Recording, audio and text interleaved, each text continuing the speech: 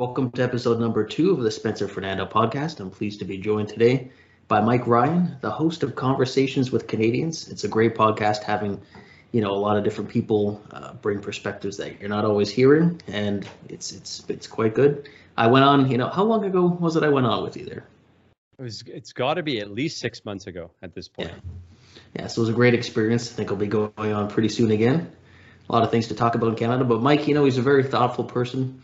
And not really super partisan either. Less partisan than myself, I'd say. And I think it's good to have that perspective. This country's getting, a lot of people are getting angry, a lot of people are getting upset, and we do need to try to find our way to some reasonableness. And I think Mike is going to help us do that today. So glad to have you here. Hey, it's a real pleasure to be here. I was just saying right before we started recording, when we spoke last time, and as you know, I've been following your commentary for quite a while. I always thought to myself, I'm like, man, Spencer needs to have a podcast. So when I saw you drop the first episode there, I was like, oh, finally, here we go. And I kind of wanted to ask you, actually. So what is like the overall aim of your podcast? What are you going to be doing on it? Are you interviewing? Are you going to be like dropping some like smaller or shorter episodes rather that have some political commentary on different things that are going on in Canada, or what's kind of the deal? Yeah, I think the idea is mostly to do interviews, hour or so for each one. So kind of more long form, get some in-depth discussions. It's kind of, you look at the mainstream media especially, and it's all sound bites, right? And politics is sound bites lately.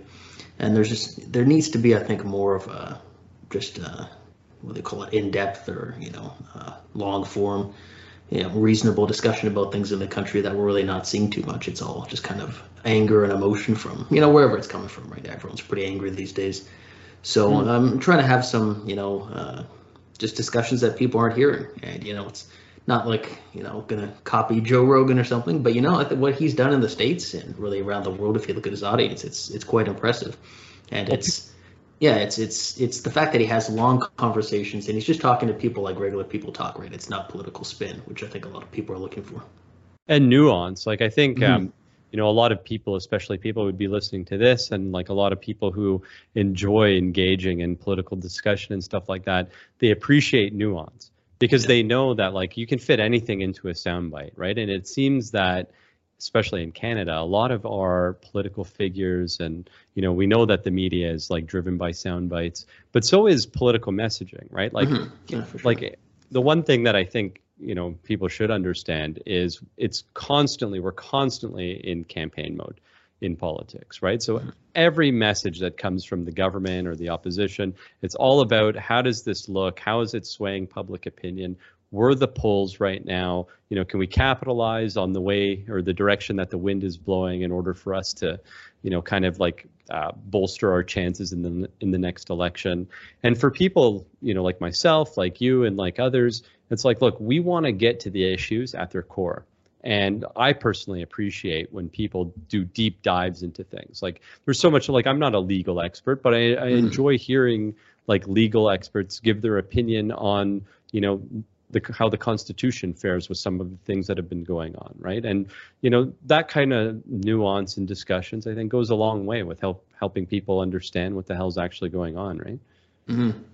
Yeah, and even the rhetoric in much of the media, talking about the convoy, for example, right? It's one or two people carries a terrible flag there, and then you notice the media just shifts it. It's like they start talking, everyone was carrying it is kind of how the example we saw. And the worst example, of course, is Justin Trudeau, right? I mean, he said to Melissa Landsman, a Jewish conservative MP, conservatives, you can stand with people waving swastikas, right? So, okay, one person brings that flag, you're going to tar every single person who supports it or who even is willing to give it a fair hearing with, that kind of brush. So, yeah, I think, politicians like Trudeau are trying to get people more and more angry, and I think it's important that we have discussions where we kind of take that out of it.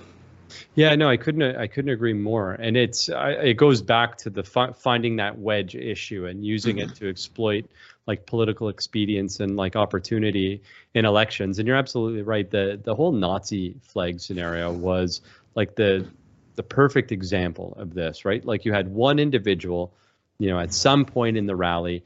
The guy was in like a ski mask and like, wasn't it? Yeah, the only person with his face covered in the whole place, right? Right. So it's like, this person is clearly an agitator of some sorts. Like it's not a person who like really believes in Nazism, like proudly. That person knew that the camera was going to be on them. They went to great lengths to shield their identity. And, exactly what I would imagine they thought would happen actually did happen, where the media ran with this story. All became about like white supremacy and like Nazism. I think there was even like a Confederate flag, and like we started, like our Canadian federal politicians started talking about the Confederate flag, like it actually means something in Canada, right? Like this is something that has no connection to our country, but like people just can't help themselves. And I think fundamentally, the left and certain members of the media, not all, because I have noticed, especially in the last like week or so, there's some really responsible members of our media who have been, like calling out the like absolute ridiculousness of this Emergencies Act. But we can get to that in a second. But it's just like you see this at every turn, right? Like let's find the small fringe, blast it up to make it seem like it's the minority. It's almost like what I was getting at a couple seconds ago. It's almost like they were looking for a January 6th situation. Oh, right? Yeah, they were saying that so often, yeah. Right. They wanted it January 6th. That's right. They wanted it so bad so they could have these national headlines and use it to drive a political wedge. But they weren't getting it, because any person who was paying attention to the videos coming in on social media, or the independent journalists who were kind of on the ground filming what's actually going on, like you're seeing a complete disconnect, right? Like on the one hand, on the media, it's like all these like a bunch of like angry people. And I remember one egregious example was like they showed a clip of Parliament Hill and like how few people there were. But then online, you could actually see like a drone shot facing in the other direction. And there was like, it's so many more people present than the media led on to, like when they ran the initial clip, right? And it's like, why are we misleading about this? Like that's what I was trying to put my finger on. Like, why do something like that? If there's a serious issue and like a large portion of the population are upset with something, why isn't it given fair coverage? Like it goes back to this whole, is it agenda driven? Like some people will think, other people think, oh, they just can't be trusted. They're looking for a story. Like, I don't know. What do you think? I think a lot of it really is, and it's, I guess it's controversial to say, but it's all who is protesting. And I think so much of the media, it's kind of go back. I worked at the Manitoba newspaper years ago at the University of Manitoba. And I noticed there were really kind of two types of journalists there. There were the people who were, you could say like the old school journalists. They wouldn't call themselves libertarians, but that was kind of their perspective, right? They were skeptical of the government, anyone in power. They were skeptical of, they favored free speech. I was hired by somebody the person who recruited me there didn't share my politics at all, but liked, free speech and wanted to have different opinions. But then there were other people there, and they were the left-wing activists, and you could tell that they were there to push a narrative, and there was one debate. I guess I don't know if there's a legal issue going into the names or details, so I'll leave those out. But the debate was basically a group that was anti-abortion on campus had written an opinion article, and there was a big editorial meeting, and half the people were arguing, "Oh, we can't print this because it's sexist." And I said, "Wait a minute, that's their opinion. They're allowed to just share that. It's the opinion section, right? If you don't agree with it, then respond to it, right?" And so there was a big debate there. And unfortunately, you see that now everywhere in society, where it's, a lot of journalists have the idea that if a group that's seen is on the right, or often, if it's white people, to be honest, it's interesting. It's the attitude that is shown by people in the media towards white protesters is often quite different. It immediately goes towards it's racism, or it's, far right, it's extremism. And then it's this attitude like, oh, they don't really have anything to be upset about, right? You saw from a lot of people very little sympathy or no sympathy at all for any protesters in the convoy. Obviously, not all of them were white, but that's what, of course, people focused on, right? And so, but when it's a protest with, indigenous groups or Black Lives Matter, totally different attitude, right? Then even Justin Trudeau, oh, it's understandable that people are angry. Oh, burning churches is understandable. Oh, burning stores or setting fires or whatever. So I think it's the triumph of racial identity politics on the left and in the media, and that's really kind of filtered out throughout society. And so their coverage is based on, first, what do the people protesting look like? Not even the cause. What do they look like? And then, are they on the right? So are they not technically a marginalized group? And you can tell the change because you think, okay, the unvaccinated truckers are working class people, and they're now a minority and a marginalized group who's been targeted rhetorically for sure, and legally by the federal government. That should check all the boxes of left-wing activists wanting to support that group, but because of all the other things I mentioned, that's not really the attitude we see. Yeah, it's definitely, there's like an ideological bent to this as well, right? And you saw this during the, I believe it was like it sort of sparked out of the like the whole indigenous grave site discovery, but it was also going on like not too long after, if my memory serves me correct, of the Black Lives Matters protests that were like just causing a reckoning in the United States a couple of years ago, right? And you saw like statues, for instance, like be spray painted and like beheaded, and there's literally an article, I believe it was not an opinion piece but an editorial piece that's in the Toronto Star that said how the protesters are justified in their actions. And similarly, just a few weeks ago, there was an article about how disgraceful it was that like someone would dare drape the Canadian flag on Terry Fox's statue, right? And and I think they also put a sign that said like mandate freedom or something. But what's interesting about this, right, is there was no like paint, there was no toppling of the statue, and actually there's videos that surfaced online of people cleaning up the statue after, and like blocking it so people couldn't, like they put barricades around it, I believe. I might have this wrong, maybe you can fact check me on it, but so people couldn't like get around it again and put anything on it because they're like, no, we're gonna go out of our way to make sure this doesn't happen. But even in the first case, right, like there's examples of people putting like LGBT flags, for instance, on Terry Fox's statue. I think former NDP leader Jack Layton is photographed. And like nobody ever had a problem with this, and they shouldn't, because it's a respectful position, and like nobody's trying to like deface or degrade a statue or anything like that, right? But when the cause shifts, all of a sudden it's like the worst thing in the world, and we're just supposed to pretend like that cognitive dissonance doesn't exist, right? Yeah, I tweeted about that. I'd said, like, oh, so now we're worried about statues now? Like, what a change? Huh? Yeah, and like to me, what becomes offensive with this is the fact that we're supposed to pretend like those two things didn't happen, like like that we can't go back 2 years and see the editorial board of the Toronto Star saying one thing, and then it was in either op-ed piece or maybe it was from the editorial board again saying something completely different on the same subject. The only thing that changed was the cause, right? Yeah. So it goes back to kind of what you were saying, like as long as you're on the right side of the activism, or if it lines up with a particular political ideology that's like clearly been imported from the United States, then all is well, right? But heaven forbid you have a different perspective, or you're protesting against something that's counter to the mainstream narrative, then all of a sudden you're some extremist or you're a terrorist, that needs to be stopped, right? Like it's really a shame what they've done with the word terrorist and extremist. Like we've really manipulated it over the years to the point where it has a lot less meaning than it should.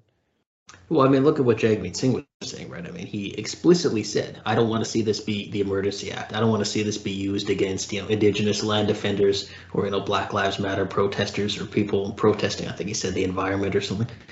Really? So it's not like we have equal rights or anything, right? It's just, oh, I like this protest, so did he actually do whatever they want? That? He did say that, yeah. He was talking about the Emergencies Act, and he said, I want assurances from the government that this won't be used against, and then he listed off those groups, right? So, okay, he doesn't care about the power itself. It's just it can't be used against his people, people who agree with him.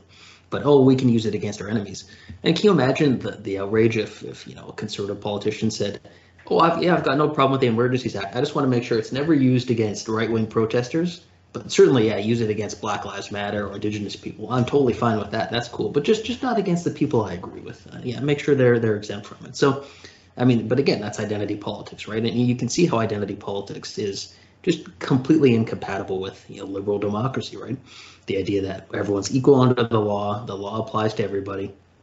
That's not compatible at all with identity politics. And one thing I was thinking, I think when we had spoken before, we had talked about how at one point we both were either involved in the Liberal Party or, saw the Liberal Party in a more positive light. And I wonder if you could share what you think has happened to that party, because I'm looking at Twitter and I see, there'll be tweets about someone who's been charged or just the back and forth about the convoy, and I'll see Liberal supporters. It's stunning what they're saying. They're like, go after them, go after everybody, punish it. It's like they're just drunk on power. Like, yeah, throw the state at everybody, lock them all up, and it's so anti-liberal, in the traditional sense of the word. And I'm wondering what your thoughts are on what's happened to that party. Well, two things to that. I think there's a large portion also of the everyday people who also feel like, okay, these protesters have been warned, they were causing like supply chain disruptions, all this stuff, and they need to be stopped, and good. And they're not really thinking about the consequences of what the invoking the Emergency Act is doing to the state of Canadian democracy in the long run. But on the Liberal question, it's funny. I actually noticed this back in 2012, 2013. So when I had joined the Liberal Party, it was like really much under the pretext of people like Paul Martin Jr. and John Chrétien, like that, that style of politician, right? And just from my own personal understanding of what liberalism is and thinking that the Liberal Party carried these values forward, right? But I think a big turning point for the party was their back-to-back election losses, and when they were reduced to third place, because where I, as an outsider, and it's not like I was like high up in the party or anything like that. I had elected candidates, was on EDAs, and I served as a riding president, under the Liberal banner as well. But I began to see a shift when Justin Trudeau took power, personally. And I don't mean this for people listening. Like, I know, just Spencer and I, we share a negative view of the Prime Minister, but this isn't about bashing Justin Trudeau, the Prime Minister. This is a statement of fact. Like, when he became leader of the party, there was something like certain things that were being communicated to the public, like open nominations, for example. That was like a hallmark. Grassroots movement was another hallmark of Justin Trudeau's candidacy. But when he became leader of the party, like, I personally myself witnessed a lot of things to the counter, right, to the contrary. So, for example, there was a specific riding in Toronto where, and just for some context, like, this was around the time of the split, right? So there was a riding Trinity Spadina that split up into University Rosedale and Spadina Fort York, right? There was a candidate of record who, like, she hadn't been successful in like 2 elections, but I mean, for an unsuccessful candidate, you're talking about a riding that was like fully funded, like hundreds of volunteers. The person was like really good, right? Like a really good candidate. And of course, we know in University Rosedale, this is Chrystia Freeland's riding, and they wanted her in. This also happened to be this other candidate's backyard, right? So what ends up happening is she basically is told that she can run over here, but not here. When she disagrees, they slander her, drag her name through the mud, like all this stuff, right? And yeah, and like basically blocked her from running for the party, essentially. Like, forget about like how much she's fundraised for them or how much she did. So that was one example. And then in the Spadina Fort York nomination, I remember a friend of mine who, was part of the EDA there for a long time, had a lot of support from the constituency, wanted to throw his hat in the ring. And, people expect a competitive process, right? Like, people who enter politics, like, in good faith, they realize they're not going to get gifted a riding to run in, right? Like, they're going to have to work at it. But in this particular instance, like, I guess they had made a deal with Adam Vaughan. So, they had greenlit Adam Vaughan to run, which I don't know how it is now in the Liberal Party, but back then it meant you would have access to all like memberships. So if you were not greenlit, you could get like 30 memberships at a time. If you were, you could get like 300. Plus you get access to the membership list and all these other things, right? So they greenlight, one candidate, and as soon as he's like basically ready to win the nomination, forget about this, that other people had their paperwork in play for, weeks and weeks, and it was just being delayed. They finally greenlight the other people to run. And then like, less than a week later, they call the nomination. And it was it's like, okay, like, here's a guy who's got a team in place or whatever. He doesn't need the help, but yet you kind of trampled over the grassroots process. Like you made like a promise to the membership, like people who have been involved, hammering it out on the campaign floor. And, you essentially like go completely back on your word and you manipulate the process. And this is what political parties do. But you specifically said you weren't going to be like this, right? And there's like so many other examples like this that I can cite. Like a friend of mine who ran in another riding, he ended up winning and he's a member now, but they let his memberships expire because they wanted someone else to run, but no one would challenge him. You know what I mean? Like, so this kind of stuff and these little power plays were happening. And at the same time as like that sort of like quasi like authoritarian nonsense was coming from the center of the party, I started noticing that when I was speaking to individuals like at events within the party, especially like the younger up and comings, we were completely like at loggerheads with the way that we thought government should intervene in like society and like business processes and things like that. And I thought like, what the hell? Like, am I like totally off base here? Like, don't we believe in like free market? Don't we believe like to like a large degree that government like is a net negative like in the economy, like it's and a traditional classical liberal position, right? Like sure. This is like the background that I'm coming from, and I know a lot of friends of mine in the Liberal Party at the time, like we shared this. But as the more I got involved and started like connecting with people who were like inside the party and like like just at various levels or whatever, I started realizing, wait a minute here, like these people have like a totally different value structure. Like there is a belief that the state should direct a lot of things, right?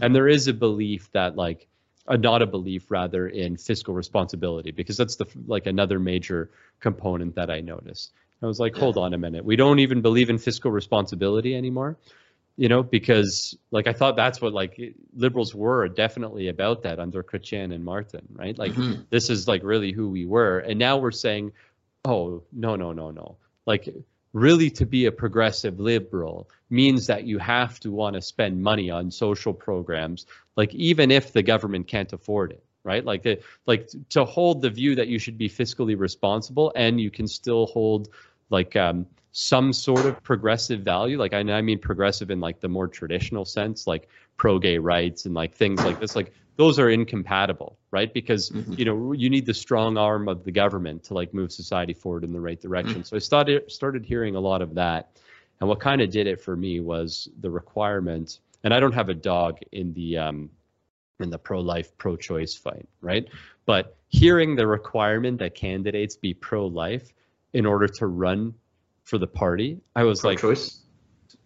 Yeah, sorry, pro-choice. Yeah, hearing shocking new Trudeau policy. Imagine that. Oh, what's going on? Yeah, so hearing the argument that they had to be pro-choice in order to run for the party, I'm like, wait, so like what? Like, is this a thought crime now? And it was just like all these little circumstances, I think, just like culminated under the Trudeau brand, right? And it should be no surprise because like his team is the same team that like campaigned on behalf of Gerard Kennedy and like previous leadership campaigns and stuff like that, and they're very much of the left-wing branch of the party. And like I always say, like they basically should be NDP, and they probably would be NDPers if they felt that the NDP could come to power. But they like monopolized on the liberal brand in a sense, and kind of used it as a tool to facilitate their own agenda. So I really think that's what's happened here. And plus, you combine that with like younger people who are out of graduate school or university that are like working in the party, who have that mindset that like the state should be used more as a tool as opposed to like somewhat of a mediator. I think that's kind of led the party down the ideological path that it has come. It's interesting that you mentioned young people, because I've been looking at some of the polls lately, and very interesting results in, I think, the Main Street Research poll. There was, I think, Innovative Research before, and in the latest polls, the highest opposition to restrictions and mandates and everything is among young people, 18 to 34, and then support for the convoy is highest among young people. And so it's interesting. You have two conservative positions that are, and the conservatives generally do terrible among young Canadians. I mean, their poll numbers are often just brutal there. But now we're seeing, interesting change in the poll numbers. And I also noticed Pierre Poilievre, he's talking a lot about issues that affect young people and almost directly to young people. He's talking about, affording homes, money printing. So he's connecting kind of big government statism with the economic problems young people are facing. And I wonder if you think that's the Conservatives have potential with all that's happened over the past 2 years to start flipping some young people from the left and more into their party. Yeah, this is like ever since like at one point I also became a member of the Conservative Party and was volunteer there, helped elect candidates there, and that's one of the things that I really like kind of spearheaded a lot in with my own group. It's like, how do you get like younger people who are like typically more like your centrist voter to not see the Conservative Party as a right-wing party, right? To see them as this party that like A is championing things that are in their interest, and B is, like a middle of the road party that like has a real grasp on Canadian values, right? So when you look at the landscape for young people today, 18 to, let's say, is it 18 to 34, 35 is the cohort? Yeah, in the polls. So what are the things that these people care about the most, right? And I think one of those things is definitely housing affordability, like without a question. And the second one is just going to be affordability more generally because of, the 5.1% inflation rate currently. And then, on top of that, we have all these restrictions. And it's interesting, I haven't spent much time looking at the polls recently on mandates and stuff like that. Has it gone now in the other direction where like the 18 to 34 cohort is like really against this now? Yeah, I think in last mainstream, no, it was, I think, Angus Reid, that's the one it was, Angus Reid. I think it was 61% of 18 to 34 they agreed with the statement, it's time to lift all restrictions. Yeah. So, yeah. And that was the most support among any group. Yeah. So to answer your question, right, like the Conservatives have always talked at like a big game, but it had felt like let's take the 2019 Andrew Scheer campaign, for instance, right? Like they made a hard push for affordability, right? Like I think like I can't remember the exact wording of the campaign message, but it was something like, like life is becoming unaffordable. We want to give like control back to you and your family, essentially, of like your own financial well-being and stuff like that. And obviously, no campaign slogan would ever sound like that, but it was along those lines, right? But was it really the time for a message like that is something, that comes to mind, right? Because, I think it might have been a little bit too early. People really didn't care about that stuff. You didn't have these high inflation rates. Like housing pricing was out of control before, but like it's really out of control now. Right. So this is a key issue to that constituency group. And I think, with the right messaging, the Conservatives should capitalize on that. Although one criticism I've always had of the Conservative Party is they seem to make that their only message. Right.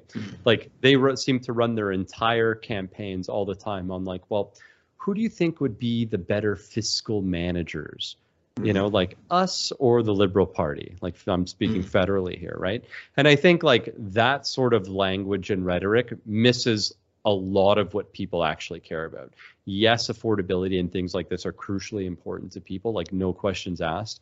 And I know like for probably a lot of your audience who are very fiscally minded and, like they're going to think, well, like, of course, affordability is important. And to people who think like us, like this is like priority number one, right? But like, somebody said something to me once that I thought was so brilliant. It's like, what do Canadians, when you're thinking about political messaging and strategy, what do Canadians lie their head or dream about when they lay their head on the pillow at night, right? And that is the part of the message that I think Conservatives have been missing. Like what like inspires us to be Canadian, right? And I think, this is where the whole freedom movement can come into this as well, right? Like the ending mandates, ending restrictions, and not out of like look, we're just like done with the pandemic or whatever, because like obviously that's part of it. But, kind of like this is like a serious country, right? Like this is a country that has like real values, that has contributed real things to the world. We've done like amazing things. And right now we are a completely closed society that is selling out its economy and its education. Like there's some like statistic, I think like there's some 200,000+ kids who are out of school currently. A friend of mine has put together a think tank to like kind of locate all these kids and say, okay, they call them third bucket kids. Where are they? How do we get them, back because they're missing from any formal education, right? They're not in virtual, they're not in school in person. And like, these are kids where when their crucial years roll around, like 13 plus, if they're not in school, they're lost. Yeah, our Like they're country's not going to going to pay a big price for that down the well, road. for sure. Like, what jobs are they going to have in the economy of tomorrow, right? Like, you and I know full well the economy of tomorrow is going to require like cognitive function. It's going to require like an educated workforce and like skilled trades or like tech, like up and coming things like that, right? It's like, so what sort of message can conservatives deliver that would capture the hearts and minds of people? And I think, yes, of course, always the affordability now being more important than ever, but like even more importantly than that is a message about like who Canada is, who we are, like why we need to move forward as a country, and like even more importantly than any of that, like who do we want to be in the future, right? Like what kind of country do we want to be? What is the plan for Canada? It's completely reactionary all the time, it seems to me, right? Like, and that's anything from economy to foreign policy, like you name it, right? Like, where is the Canadian politician who has strategic vision for the country that says, look, we have this huge landmass, like we have like major economies all around us. We got the United States, to the south. We have Europe, we have Asia, we have Russia, like we're just surrounded by like leading powers, like definitely the global world order is starting to shift here. And I'm not saying we throw up our hands and say, oh, let's just like roll over and die. But Canada wants to negotiate on its own behalf with some of the emerging powers and emerging economies around the world, right? Like is there room for us to say, hey, should we be expanding northward? Should we have major international airports in Yellowknife? Like, should we be working on building our economy towards the north so as the ice continues to melt, we can sort of capitalize on like shipping laneways opening up? And like, yeah, Russia's sure active up there. We're just kind of looking, oh, that's look at Russia doing some stuff. Yeah, no, that's not going to come back to bite us in 20 years. No, we'll just keep doing nothing. 100%. And to me, it's because like, we outsource all of our security to the United States. We, we essentially, in my view, have become a vassal state to the Americans, which is why world leaders don't negotiate with us. They negotiate around us. And that was sort of cemented with, the recent free trade agreement signed that Canada signed on to, where the U.S. like essentially gets a veto if over free trade agreements or trade agreements that we make with countries that they might deem a threat to their national security. Like that makes any sense, right? Like just strictly from like a sovereign country perspective, right? So like it's no wonder people don't take us seriously. And what the hell are we doing about it is my question. Like, where is the campaign messaging that says, hey, this is the vision for the future of Canada. This is something you as a citizen can be proud of. This is why you should be proud to live here. Because as it sounds now, it seems like we're losing a lot of talent. We lose talent in fintech and in the technology space to like places like London and elsewhere. We've been losing citizens to the United States. Like I have some personal friends who have moved down to Florida, like successful people, just said, you know what, my family and I, we're out of here. Like this is the legacy of Canada. We're like, where's the vision to stop these people? Where's the inspiration? And I think like, the Conservatives really need to factor that into their messaging going forward, because like Canadians need to hear that message now. Like now's the time, right? Yeah, that's it's been so interesting about I think the convoy is that I think it's tapping into something a lot deeper, right? It's not just only obviously mandates. I think part of it is, and in terms of the political support for it as well, it really is a battle over what defines Canada, what are our values, what do we stand for. And it's so interesting. I see this attitude a lot where you see a lot of Canadian politicians and many Canadians who define ourselves basically only in opposition to the United States, which is extremely foolish for a few reasons. Like, first of all, people can say whatever they want about the States, but it's the richest country in the world. It's done great things for the world. Of all the world empires, if you want to call them that throughout history, it's by far the most peaceful. I mean, look at Europe right now, right? You have basically those countries saying, look, we want to be closer to the States because we're scared of Russia in many cases, right? So, and so you have a very rich, very free, very militarily powerful country that is extremely similar to Canada. Extremely similar, right? Most of us speak the same language. Obviously, Quebec is a different case, but very similar. We watch most of the same sports, the same entertainment. It's one point my wife has made, she said, Canadians should ask themselves, have you ever watched an American movie and felt like you were watching a foreign film? right? It doesn't feel like a foreign film, right? That's a really good point. Holy. It's the same civilization, the same culture. And so, you have people, but they look and say any little difference with the states. Oh, that's what Canada. So Canada is, oh, we go after people more who have guns. Oh, and now what's being weird is it's almost as if because America likes freedom, Canadians are against freedom. It's very strange to see in many cases where it's like, oh, well, freedom, well, it's just something right-wing people say, so that's not what we're going to be all about. And I think you look at the convoy, it's really a reaction to that, right? People are saying freedom all the time. That's been the big word there. And so I think that issue is something we have to really consider, because you can make the argument that Canada has often been more about freedom even than the United States. Obviously, during the times of slavery, people were coming here to escape that. In terms of how we treat different minority groups throughout history, Canada has often been more about freedom there. But somehow that hasn't seemed to kind of seep into the minds of people, right? They have this idea that, oh, you're peace, order, and good government all the time, right? And I see people that have been just constantly saying, oh, peace, order, and that's what we're all about, peace, order, and good government. Well, that's not too far off from what a dictatorship could say, right? Lots of dictatorships say, oh, it's very peaceful, there's order everywhere, and we're providing good government for you, right? And so it's almost like there's two kind of Canadas arguing now, right? There's the peace, order, and good government side, people who think that's our main value, and then the true north, strong and free, right? It's in our national anthem, freedom. So I think that's part of the debate that's happening now, and I think you make a good point that we have to figure out what we actually stand for as a country, because those are two very different things, and I think we're seeing that played out right now. It's funny you mentioned the POG. I remember when I had JJ McCullough on my podcast. We had an interesting conversation about this, and I brought that up to him, right? I'm like, this is like, how people say this is like the founding principle of Canada, like peace, order, good government. His response to me was like, so what? Just because like people wrote something down, like 150 years ago, 155 years ago, that doesn't mean that's what people believe. Like today, or even back then, right? Like, but let's take today for an instance. For instance, do people believe peace, order, and good government is our like fundamental constitution in Canada, or do they believe that it's liberty based? And I don't mean exactly life, liberty, and the pursuit of happiness, right? But like, not to echo the American model, but do people more, you use the example that your wife said so eloquently, where when you watch an American film, you don't feel like you're watching a foreign film, right? So is American culture like such an influence on the Canadian like ethos and ethic of like the individual citizen, where people just fundamentally see themselves as life, liberty, and pursuit of happiness? Like this is the role of government and nothing more.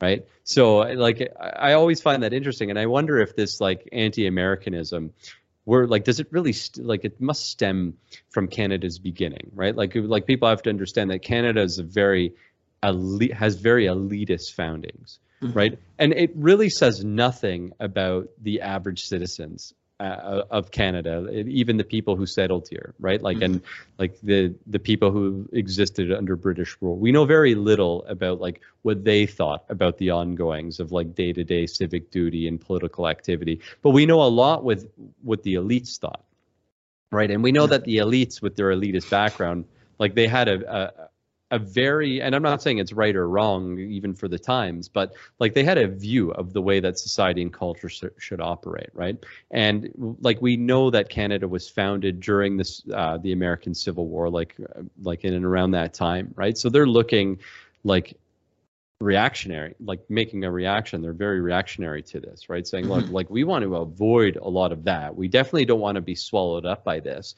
So like we have like very anti-American beginnings, and this seems to carry through like all the way, right? Like you said it best, like on the one hand it goes from like anti-Americanism in constitution and just in opposition to everything to oh, we're more progressive than the Americans, right? Because like we don't like have a gun culture here in Canada. We like treat our prisoners with more dignity. We have universalized health care. We're better than them. And now we're seeing this shift again. We're more racist than the Americans, right? Towards our indigenous people. Like we've committed genocide. It always has to be different, whatever it is. And it leads to absurdities, right? Where you have, I think the point about, gun owners, you have no crime problem with law-abiding gun owners in this country, but you do have a serious gang problem, right? But going after law-abiding gun owners, it really makes Canada look a lot different than the States. So that's what we're going to do, right? We're not going to go after where the actual problem is. And so, it's a good point. It's just, yeah. And now, so when America's doing something we see as bad, we're better than them. We're more good than they are. And when they do something good, it's, oh, well, no, we're flip it around. We're terrible. Now yeah, as you said, oh, we're more racist. Now we're the racist. I mean, and that's the weirdest thing is, people who, I remember having a conversation with somebody once, a very NDP type person, and they were talking about how they're obviously not a fan of the States, and so I talked about military funding, right? And they said, well, we shouldn't even have a military. I said, well, okay, you don't like the States, but you don't want us to have a military. We're still always going to be right next to the States, and the States is always going to be concerned about this part of the world in terms of security. So who do you think will be providing security in Canada then? Yeah, America, right? So, and just this attitude, and it's so shallow too. That's the other funny thing. Like the anti-Americanism, you could say it's what is it, a mile wide and an inch deep or something, right? Like it's people say, oh, America's terrible, and then they go on Twitter, they're looking at American news, watching American entertainment, watching American sports on an American platform. Yeah, exactly, right. And so it's almost sad because it's like, do we really have nothing that defines us other than being not like another country? And it's such a weird country to choose not to be like, as I said before, right? A very successful, by all accounts, a very successful country. It has its problems like everywhere. But, if you're like Taiwan is certainly defining itself more as not being like China, that's a pretty good example. Or you're choosing not to be like a communist authoritarian dictatorship that has rounded up a million ethnic minorities and put them into camps. That's if you want to define yourself as not that's a pretty good choice. Yeah. But to say, yeah, we're not going to be the United States, that's our identity. It's pretty unfortunate. So it's almost like I had this conversation with I don't know. Do you know who Ben Wood-Findon is? Yeah, I've seen him on Twitter a bit. Yeah. Okay, so he he's thought a little bit about this, and because I was kind of like, okay, so what could be the overarching Canadian identity, right? Like, because if it's, as Justin Trudeau said, we're like this post-national state, which to me means like the end goal is like we're nothing, right? Like, what is really a Canadian? Like it's a group of people who like wear certain types of clothes, religious or otherwise, and like we exist like under a framework or whatever. There's got to be more that binds people together than that, because like, yes, Canadians do identify with the Charter, and like we should talk a bit about the Charter in a minute, like and how it's kind of been cast aside here. But like what makes one a Canadian if this view of liberalism becomes like post-national, right? And Ben thinks that post-nationalism is like the logical conclusion of liberal universalism, like of sort of like the Pierre Trudeau liberalism. Like the logical endpoint of that is what Justin Trudeau is getting at is like, look, there's really no difference between any of us, like other than like maybe you wear like a turban and I wear a cross, or like whatever it is, right? And is there anything there that can bind us together? And I'm probably butchering this because Ben's like a lot smarter than I am, and like he's really thought out on this. But like one of the things he said, like where he thinks like Canada could do well to build a national identity is with this sort of like liberal particularism, which kind of looks at like regions and says, hey, look, Canada's a huge country. We know the regions are different, but it's the difference of these various regions that make us one. And the counter argument to all this, of course, would be, look at the American model, right? No, it's like values, like the rule of law. These are the things that should bind us together as a country, right? But I think Ben's point is more like, look, we don't want to be identified or seen as similar to Americans. This is something unique to Canada that we could capitalize on, that says, hey, look, what makes us Canadian is the fact that a Newfoundlander and an Albertan and somebody from Manitoba, all respect each other's individuality, but like sort of live under this like state that's binded by this constitution or whatever. Yeah, it's an interesting way to look at it. I think one of the issues is if we're trying not to be like the Americans, you're still kind of being defined by that. You're almost being controlled by a concept outside yourself. And so I think the flaw with post-nationalism is that it's not compatible with human nature. I think if we've learned any, I mean, look at sports. Like you'll have people who, in some cases, in very big cities where they have two sports teams, right? Big cities big enough to have, two sports teams. Fans will divide themselves into each of those teams and will go to games and cheer against each other, and sometimes there's fights, right? But there's something in the human mind that's very tribalistic, right? Like people will create a tribe, whatever it is, whether it's race, religion, creed, nationalism. It seems like nationalism is the biggest we can create. Like you're talking about someone in America feeling American, or someone in Russia feeling Russian, or someone in China feeling Chinese. Compared to most of human history, those are gargantuan landmasses and massive amounts of people to all feel similar, right? And any attempt like the EU, it's not really working. The average person in Europe doesn't really feel that they're first European and say second German or French, right? I mean, you can see what's happened in Europe. They have a lot of divisions. So to try to go beyond the nation has never really worked, right? It never really gets people's identity the same way.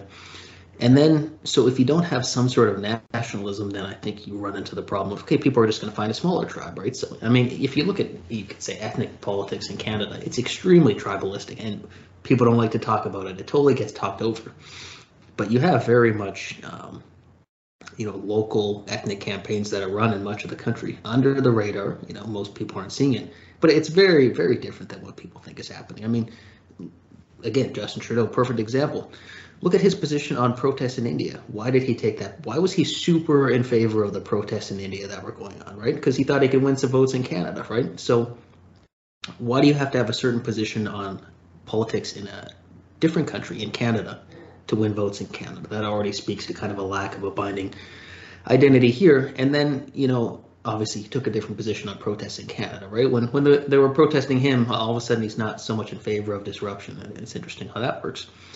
But I think we have to get past this kind of fear of, being, like the Americans. I think, what I think, and of course I'm biased, I'm very much kind of a libertarian person, but you think you have a country of very different land masses, very different people, extremely diverse already, and getting more so if you look at immigration patterns. Cities that are very isolated, right? Like the centers of population in Canada are extremely distant, right? There's centers of population and then nothing, and then population and nothing. So that's already kind of an issue.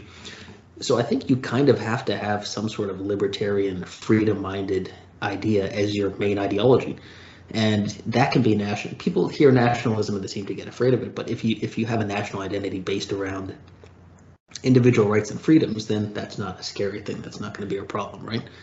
And I think that's probably about the best Canada could do, because you can't really, if you have no nationalism at all, it just evolves into tribalism. And if you tried to enforce extremely strict hypernationalism, that wouldn't work here either, because there's already so many different types of people. So I think it has to be very much kind of leaving people alone, limited government, respecting individual choice. And I think if we don't do that, I think the country is not going to survive. I mean, you look at Quebec, it's either Quebec or the West that feels like leaving at one point or the other. We kind of alternate between the two. And right when it looks like it's about to get too bad in one region, then the country kind of stops it from completely collapsing, and then it goes back the other way, right? So that's not really sustainable, though. And, if you ask the average person, what does it mean to be Canadian? That's a lot of people have a tough time answering that question.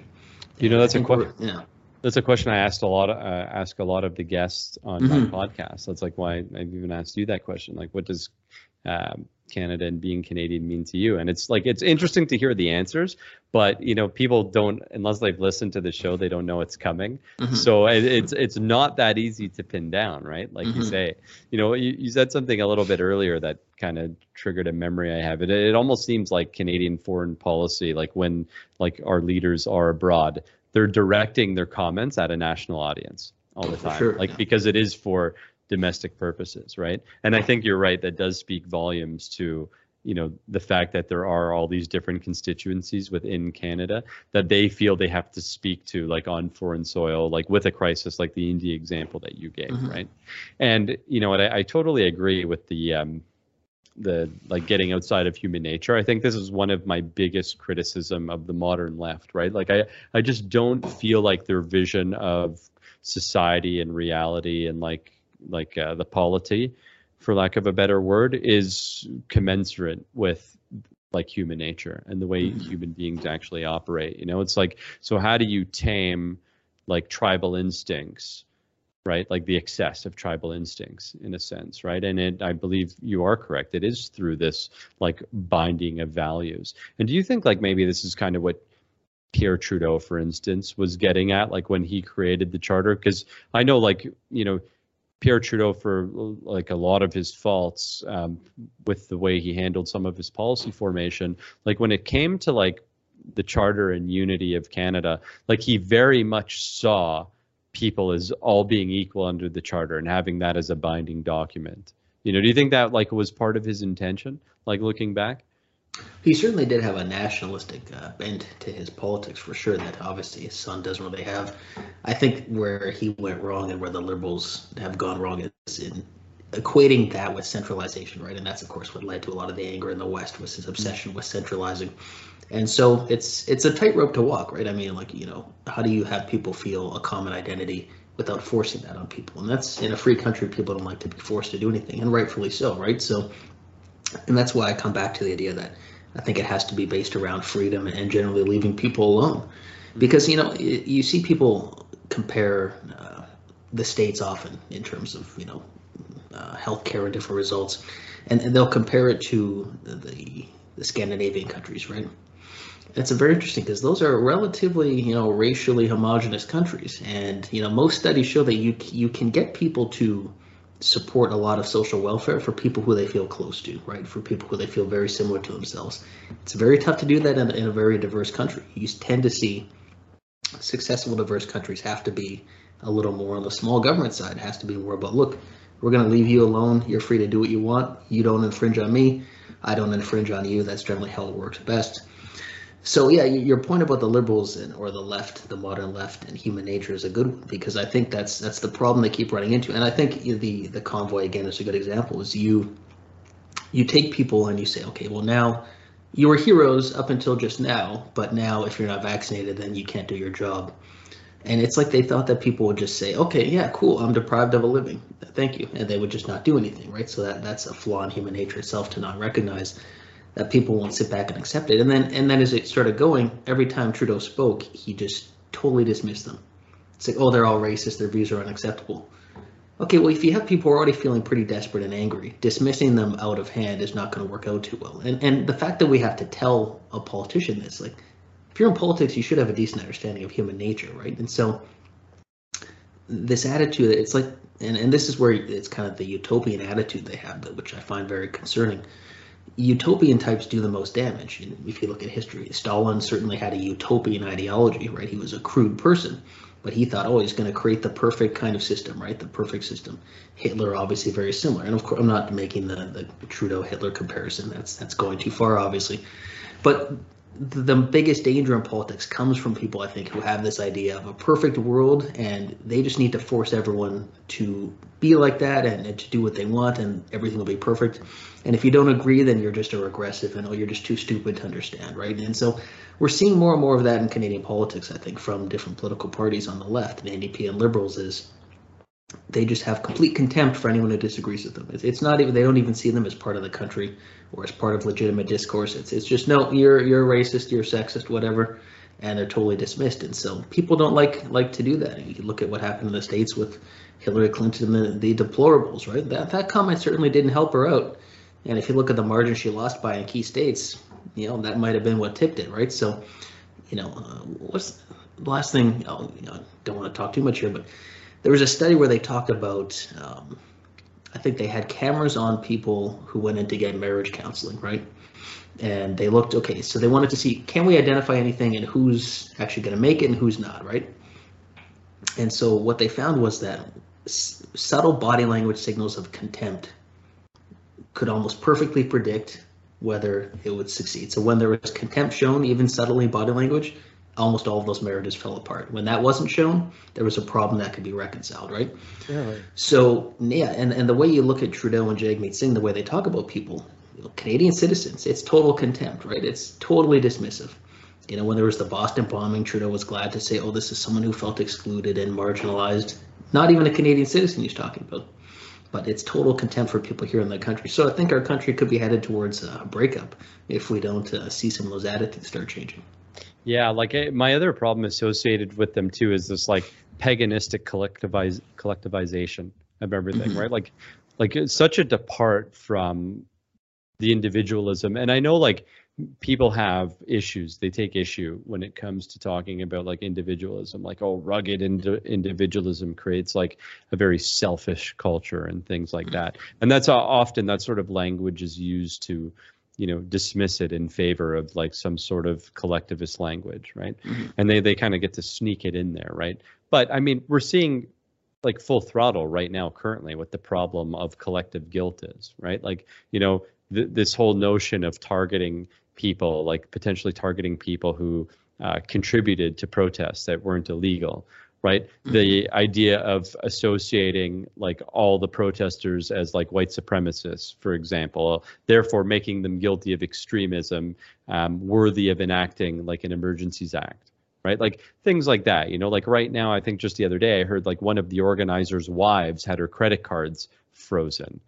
So like they no longer can make purchases because bank accounts and credit cards are frozen. Like that's collective punishment. Like, yes, her husband may have organized these protests, but she didn't do anything. You know what I mean? So like she's guilty social credit system. Of course, you're guilty by association. And like everybody's just okay with this, like, or not everybody, but a lot of people are just okay with the fact that this is happening, right? And this isn't like the first push at this, right? Like we've been seeing this with the identity politics. I mean, you're like really good on this subject, right? Like, where like people are assigning guilt to like an entire group of people based off of the color of their skin. You as a white person, for instance, are responsible for what, your ancestors did, at the time of Sir John A. Macdonald, without providing like any context or anything like that. It's, never mind the fact you have no connection to them, but like, you know what I mean? It's not even about the absurdity of the argument as much as it's about the collectivization, right? And it's almost like, it's like a very like I want to say communist, but I don't actually mean that. It's like very like paganistic in a sense, right? Which I think drives a lot of that thinking. It creates all these different dichotomies, that people try and capitalize on, and in our current context, they try and capitalize on it for political gain. And to your other point, it really drives the country further apart. And if you really separate people, like we take regions, for instance, right? Let's just like further this dichotomy to the West. We'll look at Alberta, for example. Like, you actually think if Alberta really wanted to separate, there's anyone in this country that could put this country back together? Like, dude, like there are no more politicians that, in my view, are capable of coming to save the day right now. We're just lucky that there's never been a separatist movement in Ontario, because Ontarians, like, we see themselves as Canada. And I know that's a very like, as somebody who's from Ontario, that's like might come across as like an arrogant thing to say to some of the listeners here. But what I mean by that is not that Ontario is so great or whatever. It just does have so much cultural and, like, if not cultural, definitely economic prowess, right? And the population capital of the country's power. in Ontario, Of course, right? That itself, yeah. But Ontarians see themselves as Canadians. It's not like in Alberta, I use them as, this is like literally, I love that province. My wife and I go there once a year, so no pun intended. But like in Ontario and central Canada, because they've always been so close to power, they see themselves as Canadians. They don't see themselves as the other looking in. Like you mentioned, the problem with the centralization process. That centralization has never affected Ontarians, right? So this is why they have this perspective. But had there been a separatist movement in Ontario, what would happen if they decided to separate? And what happens today if Alberta decides to separate, or Quebec? You think there's anyone who can come patch this country back together? Because if one separates, maybe bright ideas come from another province, So I think this is a lot of people say, "I'll let them leave, let this," like, you got to tread very carefully, I think, because like Canada, I think still is a great project worth saving, worth cultivating, and we really have to pay attention to these regional divisions that we're creating. Yeah, another thing I've thought of, you talk about Canada as a great project, is I've had this thought where, you look, just take, politics or anything kind of opinion based out of it, and just look objectively. Canada we should be way richer than we are. Like it's actually the problems we have in terms. Okay, so like basically unlimited land, and we've got a severe housing shortage. Well, that's interesting. Unlimited energy, but our energy prices are surging. I mean, and I listened to Trudeau and Chrystia Freeland talk, and I get this kind of creepy sense where it's almost as if they're kind of saying like, Canada's made enough money, now we're just distributing it. And it's kind of this attitude like where you see like, it's not selfish. Well, first of all, being selfish is necessarily a bad thing. Well, I'll come to that point later on selfishness, but it's not wrong to think we should be getting richer all the time. I mean, that's literally what everyone kind of dreams for the next generation is you'll be richer than me. That means you have more access to resources. You can pay for better healthcare. You can have, you can buy better food. You can live a better life. You can live in a better environment. All these things. It's all, you have to have high GDP to succeed going forward. And we've kind of had this attitude where we don't even talk about that anymore. I mean, our GDP has been falling per capita for quite some time now. We're way behind the States. And you just don't hear people talk about that. But the selfishness point, you raised another point earlier about, people talking about how rugged individualism is supposedly selfish. And the one thing I've noticed, especially in the last 2 years with the pandemic, that's so interesting is people making what are obviously kind of selfish and self-interested kind of claims for themselves while casting themselves somehow as looking after everybody, right? So it's people who they're obviously scared to go back into society without people wearing masks or without vaccine passports. And it's okay, well, that's self-interest. You're scared of something and you want to keep society locked down so that you feel safe. That's a selfish request. But they cast it as if, no, it's about helping everybody, right?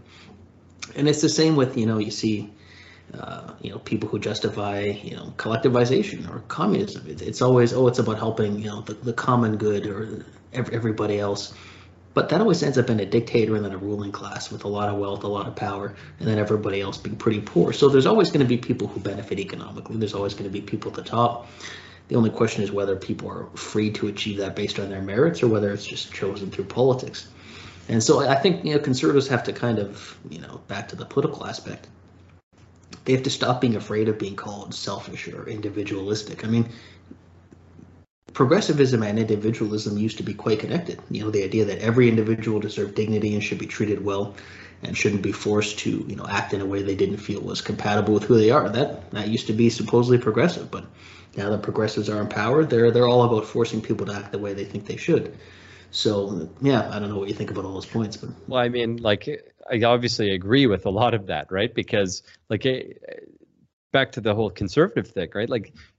They have to be able to the problem that they run into. Okay, one of the problems that they run into, they always get defined by their opponents, and they never get out ahead. They never have a good rebuttal. So it's you have to explain the merits of individualism, right? And selfishness. I think it was Ben Shapiro I heard say this once. He said, no, what's selfish is you expecting me to pay for you to create goods that I don't want, right? So, through some sort of economic distribution, you're able to sit in your basement and paint with watercolors or create a bunch of crap that I don't want to buy and then I'm forced to buy. That's selfish. Not being selfish is creating something of value that I then want to go out and buy, right? And connecting that to economic growth and how it raises people out of poverty, all these different things. I think that's a winning message. What we're departing from here is the persuasive argument of free markets and a capitalist system. And of course, keeping in check the corporatism and stuff like that. And that's not even allowing governments to bail out and give money to corporations. Here's an example, right? I'm in the steel industry, okay? And my supplier is Dofasco. And in Ontario just last week, they announced they're going to give Dofasco $500 million so they can refit their production process to be more environmentally friendly. Spencer, these guys have been making over $1 billion a quarter the entire pandemic, okay? And I'm not even kidding, man. For Stelco, that's public and easy to parse out their financial statements. They've been making over $300 million a quarter. And Dofasco's way bigger than them, but they're owned by ArcelorMittal, so it's very hard to deduce what's happening at the Canadian operation plant. But you would expect, that's an Indian company, right? ArcelorMittal. Yeah, that's right. But you'd expect they're making double, triple the money that Stelgo's making. But regardless, even if they were making 300 million a quarter, why do they need taxpayer money? You know, because the government wants to do them to do something. Like, you're talking about like big players in the game. So there's the bailout front, like there's all the different like regulatory perks that, like, I get why people have a problem with a lot of that kind of stuff, but that's not what you and I are talking about here. We're talking about the model that drives growth, right? And, you know, I think it was Chrystia Freeland in her book. If it wasn't her book, she wrote this somewhere where like redistribution should be prioritized over growth, right? And I'm paraphrasing here a little bit. She's free to give all her money to the government if she wants. Yeah, that's right. And it's like an insane proposition, right? Because like when you look around the world, poverty being eliminated at like alarming rates, like meeting like UN development goals, like connecting people to the electrical grid. Yes, like nothing's perfect, and of course, you know, there is a huge problem, I think, where like more and more is ending up in the hands of fewer and fewer people. Like, you have like a billionaire class that is absolutely thriving. Like, I don't know what to do about that, you know, but the answer isn't, you know, more government involvement in business, you know, because it's not them who are going to suffer. It's everyone else who's going to suffer, right? Like, you know, this brings us to this conversation about the stakeholder capitalist model. And I've like, you know, gone to business school, and in like the last few years, like this is the approach that, you know, at least the school I went to, and I know a lot of other ones are beginning to take, right? Like let's move away from like the concept of shareholder supremacy in a sense, in favor of this like stakeholder capitalist model. And when it's explained in business school, it's like, oh my God, this makes perfect sense, right? But what it really means at like a macro level is infusing government, or fusing together government and business and society all in one, right? And is that really a good idea? Like, do you really want to give the government that kind of control? Yeah, well, I mean, it sounds like corporatism, which was kind of what the Italian fascists talked about, right? It's funny, it's an interesting thing where people seem to think that fascism and communism were just completely different ideology. Oh, they were just totally opposed and a react. Well, yeah, a lot of collectivism in both of them. They both weren't big friends of liberal democracy and free market capitalism. So, but yeah, this, you know, you mentioned what Freeland said. When they had their first announcement about the Emergencies Act, she said something that was quite interesting, and it was both it talked about her kind of condescending attitude, but also the government almost accidentally admitting that they don't have as much control as they think, or as they want people to think. At one point, she said, "We need you using your trucks not to protest, but we need you getting back to productive activities for the economy," which is very interesting. For one, it's like, who are you to direct people as to what they're supposed to do? Oh, they don't work for you, do they? I mean, and then second is, you know, the government, and, you know, you talk about the people who want to just, you know, paint and get all the money from someone who doesn't want to buy their painting. People in power, they need other people to work for them so they can then take their money and then give it to themselves and other people, right? It's a very interesting situation where, and you can only do that really ideologically by convincing people that they should feel guilty for wanting to keep what they earn. And I see that sense a lot in Canada. I think that's why a lot of people who succeed here financially go to the States, right? Because there's kind of a weird guilt of people who succeed. You know, I see people on Twitter, they'll call people like myself and other independent media grifters, right? That's the word. Oh, you're a grifter. Oh, you make your money from people who give you contributions. So wait a minute, that's grifting? You know, sharing my opinions freely and then people freely choosing to give money? But someone at the CBC who gets their money because everyone was forced to pay for them, that's not grifting. Well, that's a very interesting way to flip that around. So that's, yeah, there's an attitude in this country often where it's like, if you succeeded, and it's actually quite ominous because that's how, you know, radicals talk, is if you succeeded, you must have taken from somebody, right? And the concept of providing value is lost in a lot of people. It's like, no, I mean, look, I'm not really a fan of, you know, all the big companies, but the idea that, oh, Jeff Bezos is too rich. Why? Based on what? I mean, did you create a gargantuan distribution company that gets people most of the stuff they want in an extremely short amount of time? Did Bezos force people to first buy the books that he had in his bookstore? And then did he force them to buy the new products he sold? No, he provided a service and it worked out great for him, right? So, and Elon Musk too. People say, oh, Elon Musk, he's way too rich. Cool, but like, did you come up with, you know, mass-produced electric cars, and are you launching rockets into space? I mean, okay. Did you donate $5 billion to charity like a couple months ago? Yeah, and like like pay. how much should he? Well, yeah, and then the question is, yeah, what should he actually be getting, right? What are you okay with him getting, right?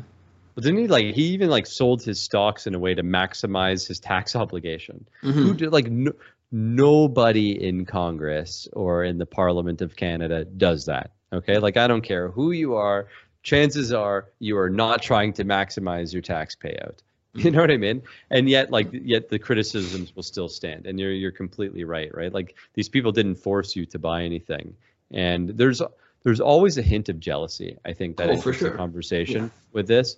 And like why we allow one of the things we seem to have done and continue to do in our culture is allow like that example, right? Like jealousy to hide under like virtue and Mm-hmm. like moral superiority, right? Like these people will hate on like somebody like Elon Musk, for example, and they're just like shading over their jealousy with like Mm-hmm. some moral grandstanding. That's like, well, if I was you, like I would give like 99.9% of my wealth away like every year. It's like, no, you wouldn't. Like, you know what I mean? That's a good point. It's I know she's a controversial figure, but in Atlas Shrugged by Ayn Rand, there's a really interesting part where she talks about how these people. I think it was an engine factory, car engine factory, and Yeah. they decided to, okay, we're going to go from each according to their ability. So we're going to pay people not based on what they produce, but we'll pay them based on what they need. And the guy, and it obviously it goes terrible, right? Because everyone starts needing more. But the guy makes a good point. He said when we were coming up with this, everyone was looking at the person above them, thinking we're going to have some of what they have, and we all forgot there was someone below us looking up at us and saying they're going to have what we have, right? And that's the interesting thing. You'll see people, they have a house and two cars, and they're like, oh, I'm a proud socialist. Cool. I mean, but that guy over there has only 0 cars, and you've got two. So why don't you give him your car? And I don't think you're using all the rooms in your home. So why don't you let this homeless guy come live with you? And then it's like, oh no, but I worked for this. Oh, you worked for it. Cool. So capitalism for you, but everyone else should do the socialism thing. And you know, Doesn't Jordan you know, Peterson hit on this too? He says mm-hmm, like the people complaining about the 1%, like, mm-hmm, well, you're like in the 1% in the world sitting mm-hmm, complaining of your iPhone on your yeah, iPhone and like from your Apple MacBook. And it's like, no, I didn't mean the 1% in the world. I mean the 1% in Canada or the mm-hmm. 1% in the United States, only in my own country. It's like, oh, how convenient for you, right? Like, it's crazy. So, well, what do you think about the Emergencies Act, like this whole debate around it? I wanted to ask you this question. Mm-hmm. Oh yeah, I'm quite disturbed by it. I mean, first of all, I don't think they should have brought it in. All the blockades were all cleared without it, and so that gets rid of the justification immediately. But even more disturbing is how they're justifying continuing it. I mean, now they're saying first they said, "Oh, it's an extremely high bar, and we feel the bar has been met for a national emergency," and now it's, "Oh, but the truckers could come back." It's like, cool, okay, so like Pierre Poilievre becomes prime minister in a few years, and there's a tweet by someone who calls himself an Indigenous land defender, and they say, "Yeah, we're going to go protest against this pipeline." Prime Minister Poilievre invokes the Emergencies Act because of the possibility of a protest. And that's the standard, all right? There's a possibility of a disruptive protest against national infrastructure that could disrupt a city. So you get to declare. I mean, and obviously I don't think Poilievre would do that. I like what he's been saying about it. He's taking strong positions against it.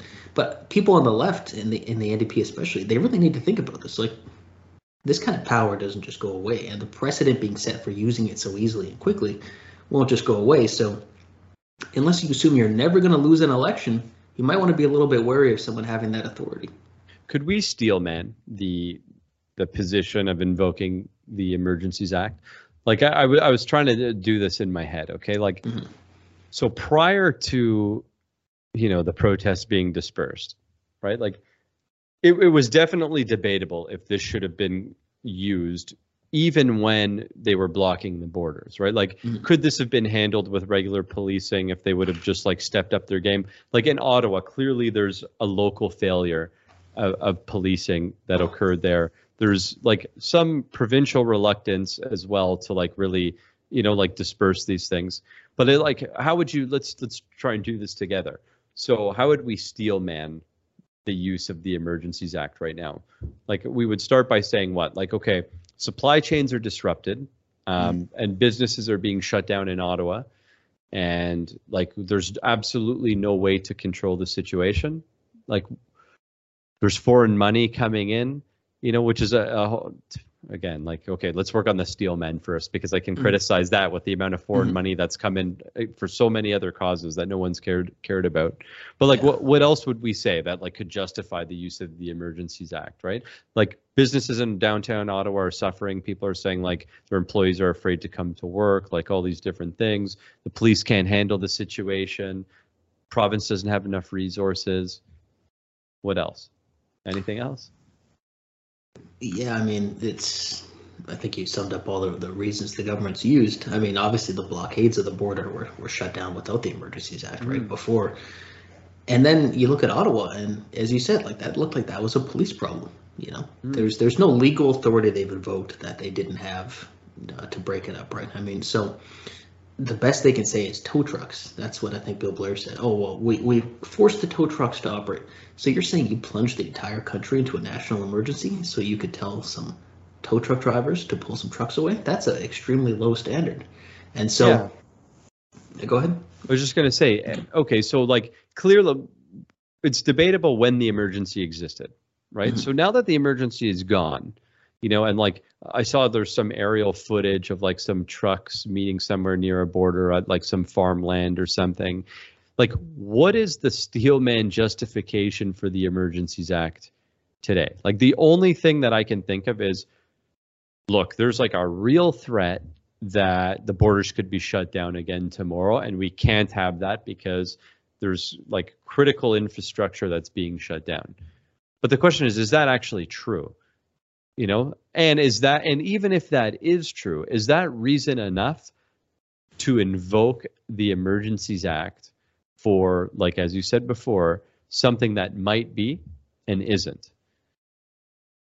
Yeah, and I think kind of lost in all this is the fact that the government never tried negotiating, never even talked to the protesters, right?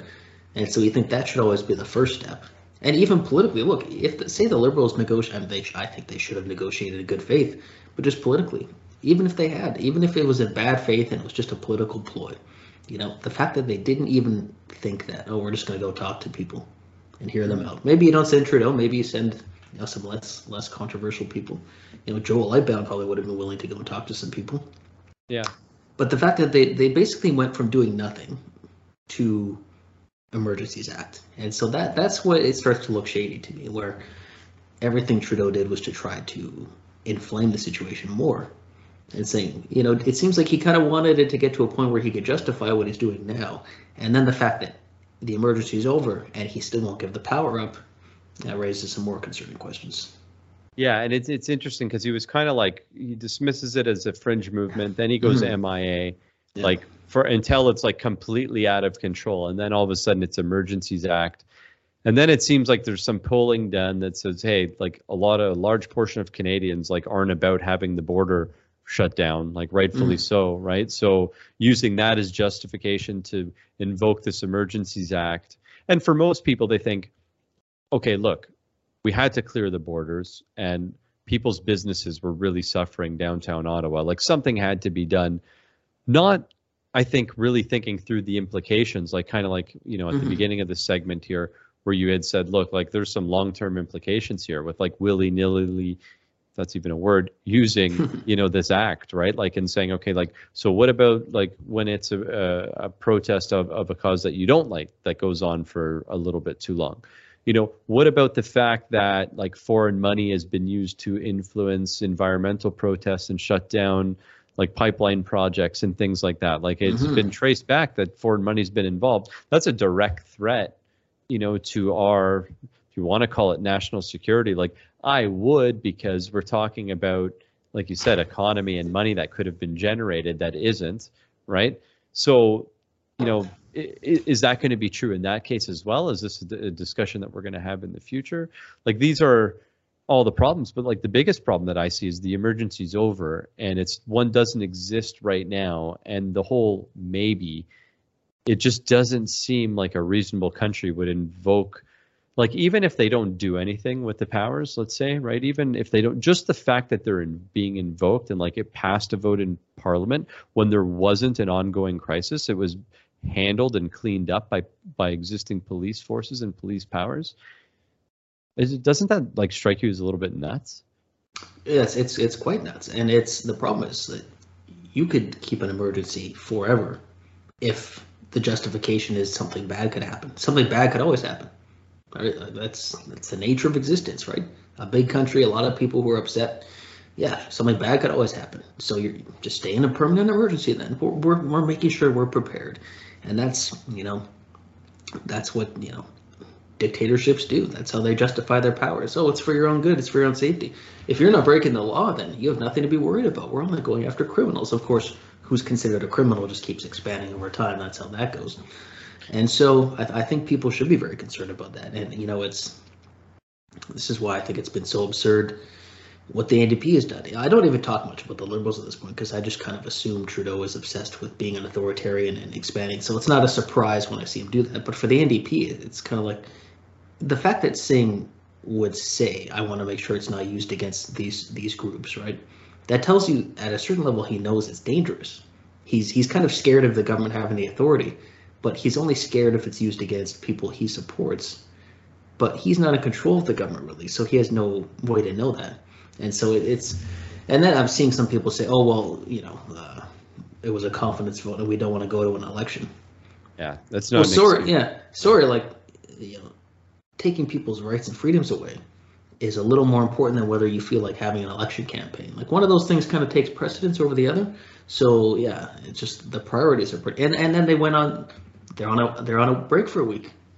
Yeah. Really serious, terrible national emergency. But Parliament will be back in their constituency meeting people for a week. So. Yeah, well, I find it amazing. Like right after that vote, Singh made some comment on Twitter about the Ukraine crisis and whatever. Like and like projecting a principled stance. Mm-hmm. It's kind of like we all just witnessed what you just did here. Okay, like we know that you don't have any principles.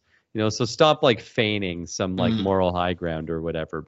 When you is it because your party doesn't have the money for an election? Like I'm really curious. Do you actually truly believe that this is necessary right now, or is it that you just don't want to fight an election? This is as good as it gets for you. You're having like a disproportionate amount of like influence right now because your support's needed. Like all these sort of things go through my head because shouldn't there be a principle or ethic or duty for parliamentarians to stand up to like, first of all, for the Constitution and the rights of and freedoms of Canadians. And when like something that's clearly an overuse of federal power, it's like, who else do we depend on if not the parliamentarians to kind of speak up for the everyday Canadians, right? Like, it's almost like a betrayal of their duty in a sense, right? And like I said, like before the thing was cleaned up, like even though I wouldn't agree with the use of the Emergency Act and still argue against it, I could at least understand why the Liberals would whip the vote or the NDP might support if they feel that this is a big problem, even if it's blown out of proportion. Like I can't understand them going forward with that vote yesterday when the emergency no longer exists. Because like you said, is it always going to be the next thing? Like are we going to the climate crisis next? And like once this is over and like the pandemic has kind of subsided a bit, is it going to be climate emergencies and like, or if there's a massive war in Europe, right? Or state of emergency to protect from economic disruption due to the global conflict, right? There's always a reason you can have a state of emergency if you really want to, right? That made me think. Did you by any chance listen to the Majid Nawaz podcast on Joe Rogan? I did, yeah. Mm-hmm. Okay, so he kind of like highlighted that at one point when he was talking about Egypt, right? Like after the president was assassinated, they were under state of emergency for like 20 years, and they used it as justification to like essentially like torture him and his like band of like misfits or whatever, and whatever they were up to, like that's some pretty intense stuff. Like these people were like locked in solitary confinement and like brought to some like off-grid prison. Secret injections, injected with stuff he didn't know what it was. That's literally insane, right? And it was all done under the guise of this like Emergencies Act, that like they had invoked, right? And like maybe there's not a direct comparison right now, but it shows you how far this can go. But what really like blew my mind about that podcast was the discussion around the centralized digital currency. And I had to like go look that up after, because I'm like, this sounds like hyper conspiratorial. And I know he like played some videos or whatever. And I started like looking it up a bit. I'm like, I heard before that, and I figured that they would want to try and counter like digital currencies like through Bitcoin and stuff like that. But man, that really does. And I like in a normal world, I would never think twice about it. It'd be like, oh yeah, the government's going to have a digital currency. And like, you know, you're a libertarian. Like I've always been like more like of a Canadian Canadian mentality with respect to government, where I haven't necessarily like been afraid of like using the power of government right in my life. Yeah. But man, I like the last 2 years has really like turned me into a libertarian. And I find like the more I speak to people who are of that opinion, like yourself, like Candace Malcolm, I'm just like, there's way more logic that's coming out of your guys' mouth when it comes to this. And like, even when you take the ideas, you know, of like more like freedom and liberty in government and kind of mesh them with the values that we all claim that we have, it's like you can't have one without the other. Like, because if you have too much state intrusion, you can't have the values that you see as Canadian values, you know, in a sense. Yeah, it's interesting. I think that you mentioned kind of rethinking how you view the world the last 2 years. I've done some of that too, right? I mean, I think and this is where I think the Conservatives could actually win a lot of people over if they showed a little humility.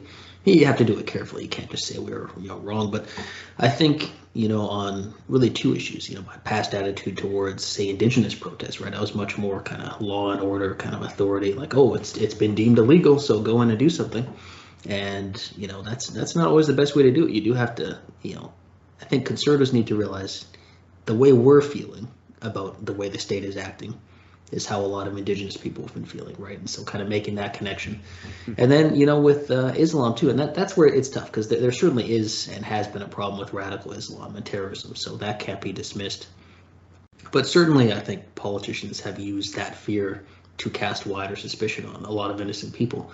And Conservatives in the past have been totally about using the power of the state to protect against terrorism, right? Which often included infringement on civil liberties. So that's where it gets challenging, right? It's very easy for people to see the need for freedom for those who they agree with, right?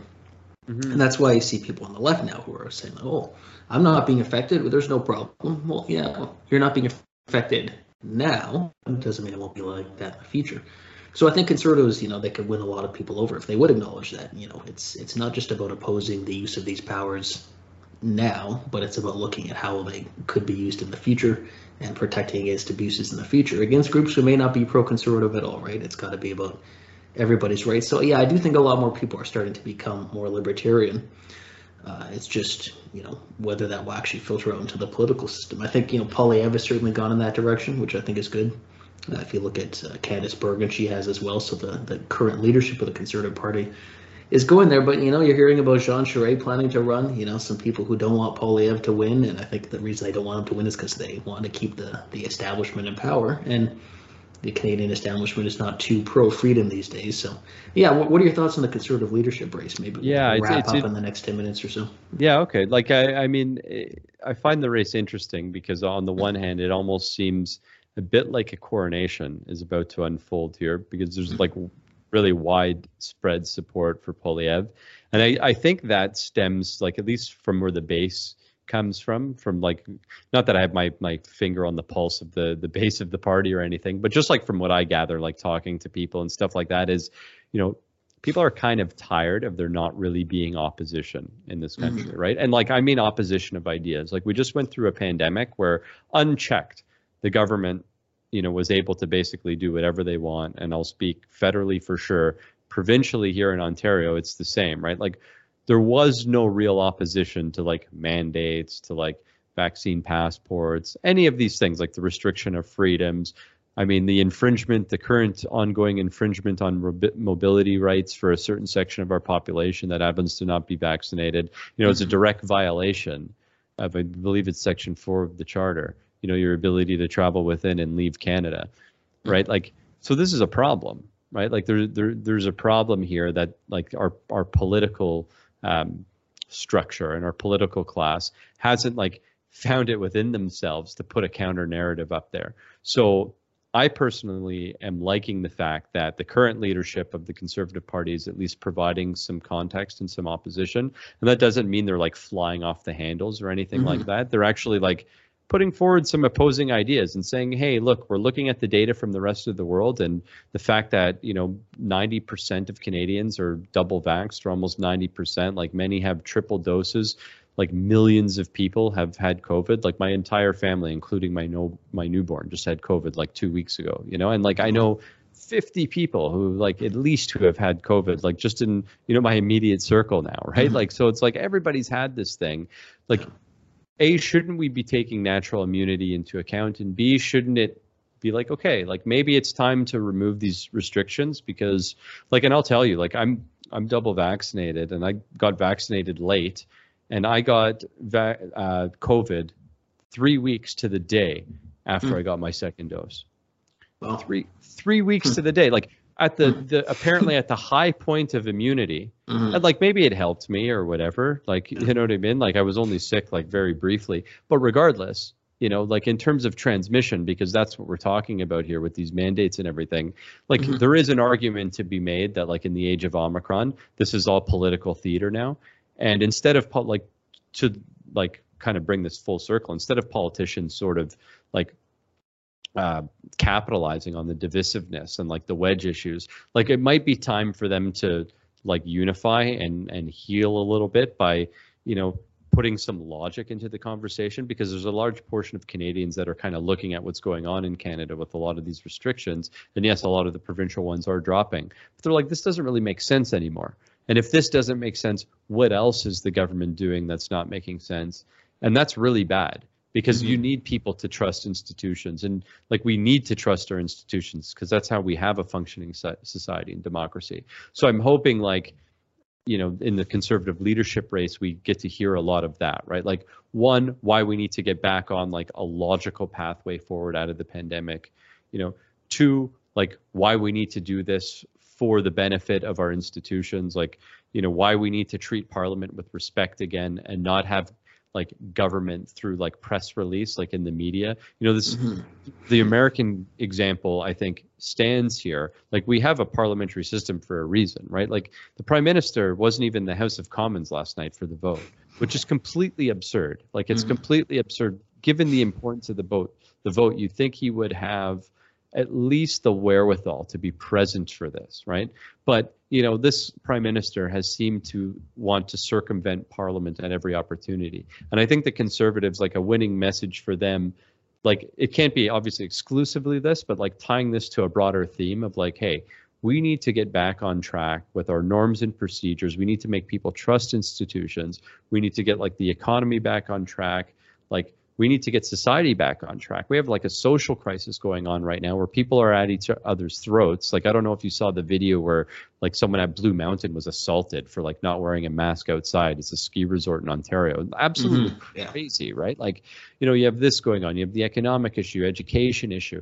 We have a national unity crisis that we were talking about. Internationally, Canada's a joke. We have a crisis there. We have like so many, as my friend Irvin Student says, like there's so many different systems of failure that are going on right now, like simultaneously, that we need to put our fingers on in order to get ourselves back on track. And what we need is like a leader who can communicate this stuff effectively, like in a way that resonates with the public, like in a way that says like, look, we're done with the rhetoric, we're done with the games, the campaign slogans, the Twitter sound bites in our messaging and things like that. And, we got like a lot of problems to fix. Can Pierre Poilievre be the guy? Like, I think he's very social media savvy. I think he's got his finger on the pulse. He's definitely, like you said, he mixes and mashes the whole like freedom and liberty with like responsible government message like pretty well. He seems to be the strongest candidate right now. And I like the fact that he's sort of like the opposite of the narrative we've been hearing. I don't think like Charest will have the support to win. Like, I don't know if he can get enough support from the base. And really, I think even some of the institutional heavyweights in the party, like, Jason Kenney and like the Harperites and stuff like that, there's like no chance that they'll get their support, which means, across the country and a lot of these EDAs, there won't be support for somebody like him. I Yeah, heard. I think even if he got it, I think he would. The PPC gets 15% next time. If Oh by yeah, some fluke Charest becomes CPC leader, you're like, yeah, yeah. yeah. So there's him. I heard Patrick Brown's name like a second time now. Like initially I heard it, then he said no, but then apparently he might be waiting in the wind or something. Like depending on how the leadership race unfolds or whatever. Yeah, I think they're waiting for the rules too. I think, and how long yeah, it'll be. Yeah. I think that would be a mistake because, he also is kind of seen as like more of the same, although he does like as mayor, he's kind of been pushing back in like a very logically consistent way. I don't ever want to see a coronation in a leadership race because like you want to see like people who are running like really have to present their ideas because like maybe you're like very savvy on social media like Polyev, but like when push comes to shove, you can't debate your ideas. Like we as like, or people who are members of the Conservative Party should be able to voice their opinions, right? Like, and be able to voice them in like a way that's informed by having these leaders put everything out on the table. And I think you lose that when you go unchallenged, right? Like take Trudeau's election as leader, for instance. That was like an absolute coronation. But he still had to run against Marc Garneau, who is like a very like sophisticated and talented individual, right? Like, and I think it's important, like that sort of thing's important. So I would like to see him run. I think Leslie Lewis is running, if I'm not mistaken. Like I've heard speculation about that. Somebody forwarded me an email that she had sent out. I don't know if it was to party members or former supporters or what, but like I got an email forward where it like was kind of clear that she was running, but I don't think she's officially announced. So maybe she's testing the waters. What are your thoughts? I'd like to see Polyev win for sure. I think the thought I've had is the Conservative base deserves at least to see their ideas represented in an actual election, right? And it's this weird thing, and it reminds me just of how it's almost like the establishment is worried that conservative ideas will win, so they don't want to ever see it really happen, right? So it's like they're always so obsessed with stopping anyone like Polyev from being the leader of the party itself, right? And so you see there, he can't win, he can't do this, blah, blah, blah. It's totally against what the polls are saying. I mean, I'm sure you've seen all the articles in the media about how the Conservatives made a fatal miscalculation by supporting the convoy. Well, the polls seem to show them doing better, and the NDP's taken a massive hit, right? So, like, Trudeau, his core supporters stick with him. That's not a surprise. The NDP's down 5 or 6 points in a lot of polls, right? So there's certainly an aspect of the left who's saying, wait a minute, I thought we were the anti-police state people. I thought we were against government power. What's going on here? And the Conservatives are doing very well. So that flies in the face of what people are saying. And so I think the other thing with Polyev is we talked about how they're always defined, right? He pushes back on that narrative. They tried to go after him, the media went after him on the convoy. He just kept saying, look, Justin Trudeau is to blame here. He made the situation worse with the policy than with the way he talked about it. So he never accepts the framing of the media and the opposition. And I think he's there's going to be the attacks, but he's pretty young. He's not extremely socially conservative. I think he's going to be more palatable to the general electorate than the media is trying to make it look like, and his opponents will claim. And I think the Conservative base, they deserve a chance. I mean, I've said it before to other people, but it's such a weird dynamic in Canada where the NDP and Liberals, they tell their supporters, here's what we're going to give you. We're going to give you what you want, right? We're going to give you really left-wing progressive policy. And then the Conservatives spend most of their time telling their base, so here are all the reasons you can't get anything that you want, right? Canada's too left-wing. We can't give you this. But make sure you keep giving us money, though. Make sure you keep donating. So I think we need to actually see, as you've talked about, real opposition and a real debate in the country. And I think with Polyev that could happen. I think with Charest, obviously it's not going to. Charest, I think, basically shares Justin Trudeau's basic worldview with a few tweaks, which is kind of O'Toole's problem. Conservatives started to realize, look, O'Toole seems to not really be too upset with most of what Trudeau is doing. He just wants to tweak it a little bit and be the one in charge of doing it. So I think Polyev offers a very different agenda and vision. And he's also, I think, there could be a generational shift in the country if the way he's communicating with young people, what the polls are saying about what young people are supporting. So I think that's what I'd like to see. We'll see if that's what happens, though. politics has been pretty crazy lately, so we can't make too many guarantees. But he's certainly the front runner for now. Yeah, he's definitely the front runner for sure. And I think like he really does bring that like counter narrative, like you said, Mm-hmm. right? And if anybody's going to oppose Trudeau, like he seems to be the guy who can do it with some umph, because I think there's a lot of like regular people I've heard just like in friends and family members and like colleagues and stuff like that. It's kind of the shift in their perspective over time, where now Mm-hmm. they're like everything Trudeau does, they kind of see that he's doing it like for vindictive reasons. And like I feel like he's overstepped a little bit, and Mm-hmm. the Conservatives definitely have to seize the opportunity, because like even if you're, like I said, I'm not like hyper partisan, and this is probably why I could never be in politics in this country, because I don't have that like hyper partisan bent, right? But you know what we really need is a different government nationally, like right now. You know what I mean? Like the time has come. We need a complete different direction. And even if you like vote liberal typically, but aren't like a super partisan, like you should want the core of that party's leadership shaken up. Like you should want different people in there that are going to present some different ideas that aren't so radical and so far to the left. And that like pulls Canada back towards the center, right? Like I feel it. Like I feel that there's a lot of liberal supporters that I speak to, even friends of mine, who are kind of like, yeah, I would really like to see some different people, like on the front bench, for instance, right? Like a different ideological bent. And to get that, we need a shakeup, right? And hopefully Pierre can make that happen. Well, yeah, look at someone like Nathaniel Erskine Smith. I mean, he's basically, well, not basically, said on video, he lists all the reasons why he's not happy with the Emergencies Act and wouldn't support it. Then he says, but it's a whip to vote.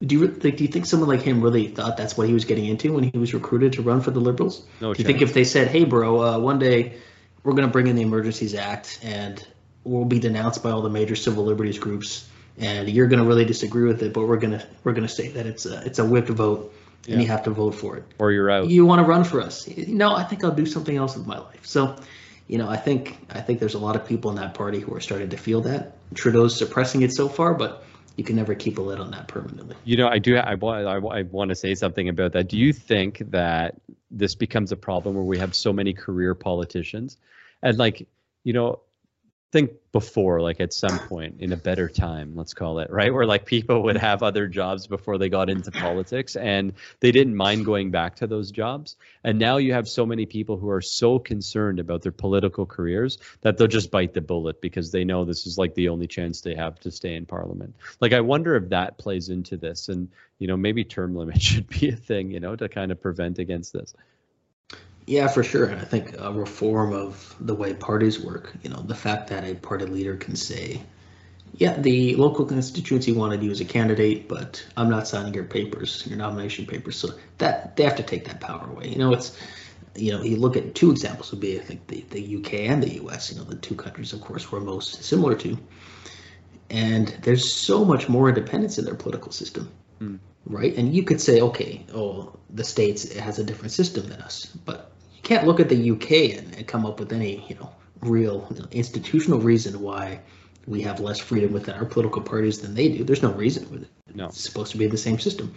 So, yeah, the fact that we have such a rigid party system, and I think that's starting to shift a little bit, especially in the Conservative Party. I think that's wasn't talked about too much, but I think that was a revolt of MPs against centralization itself, where the weaker O'Toole got, the more he tried to double down, kicking out Denise Batters, threatening to boot people out, Yeah. And it just, people were like, no, that's enough of that. You don't Yeah, have our support. We're not going to be cowed into supporting somebody. Yeah, no, that's a good point. Like, because I think, wasn't it Chong like reintroduced something that he had introduced before?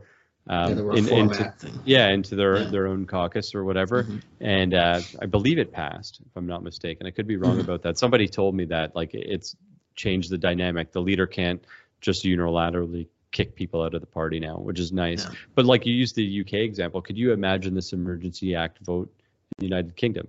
Mm-hmm. Right? Like there would be no whips on the vote or anything like that, right? Like there's, like it's definitely, it's not the same dynamic here, right? Like maybe there would be whips on the front bench or whatever. And I think that would be expected of any government for sure. Because if you didn't want to vote with the government, you should resign. If you think the government's offside, and we don't see much of that, like like maybe this would be my last point on this because I can go all day, but like we never see people resigning for principle anymore. Like even the way Turner resigned from Pierre Trudeau's cabinet when he disagreed about the flip-flopping on the price or the wage controls, right? People resign in out of principle. Like you don't see that. I think, ironically, Michael Chong was he did one of the more recent. Yeah, he quit the Harper cabinet because he didn't like the Quebec as a nation. And his political career had suffered, right? But like he'd look at him, like look at the speech he gave on the Emergencies Act. Like he is a person of principle, like somebody like he's very respectable, someone you want. I want him on committee. I want him in Parliament because I know that his ethics and his values and his principle go before his desire to be a cabinet minister, right? Yeah, and just back to the whole centralization. The fact that we have like a position called the chief whip, right? And then we talk about whipped votes. Right. Yeah. Who holds a whip and who gets whipped, right? Yeah. Look at right. Master slave scenario, right? Like, so that we've accepted that that's our political party. You become an MP, so you'll be a political slave and you'll be whipped into place to do what your leader tells you. It doesn't sound too good to me. The connection to our elitist roots are often on full display, right? Like whether or not like if you explain it to people, they wouldn't agree in principle. But just think about the power of the leader, in the political party system, the centralized authority of the prime minister's office and the premier's office. These have like very elitist like beginnings. This like it's almost like this we're in control here. Like we're in control of this. Whereas it's a lot different in other systems of government. Like specifically in the It's one of the few things that I prefer about the American system is the fact that it's a little bit more decentralized and like outside candidates have an opportunity and like, you don't owe your candidacy. If I make it in as a senator, for instance, I don't owe, if I'm a Democrat, like, I don't owe Chuck Schumer anything. Like I don't have to vote with him. Where here it's almost like if you are able to run for a candidate, in a sense, even though you do all the campaigning work, you owe your position to the leader because they've allowed you to run, in a sense, right? And like it really warps that power dynamic, I think, like to your earlier point. So yeah, look at a state like Kentucky, right? You've got Rand Paul and Mitch McConnell as the two senators there, technically in the same party, but they don't agree on too much, right? So 100%, man. That's good. Yeah, well, I think that's a good place to end it. This has been really a great discussion. I think I'll be on pretty soon on your show as well, so I'm sure we'll continue. And it's going to be a lot to talk about, I imagine, the way things are crazy. But it's been really a great discussion. I think people are going to really enjoy it. And we'll include links to your podcast, Conversations with Canadians. I'll encourage everybody to follow you on Twitter and social media and get the word out there. And I really appreciate it. I appreciate that, man. And congratulations on the podcast. Definitely long overdue. I can't say that enough. What people are saying. Yeah. So I'm excited to listen. I listened to your first episode. I will be a fan. So looking forward to some more. And thanks for having me, man. No problem. Take care. Take care.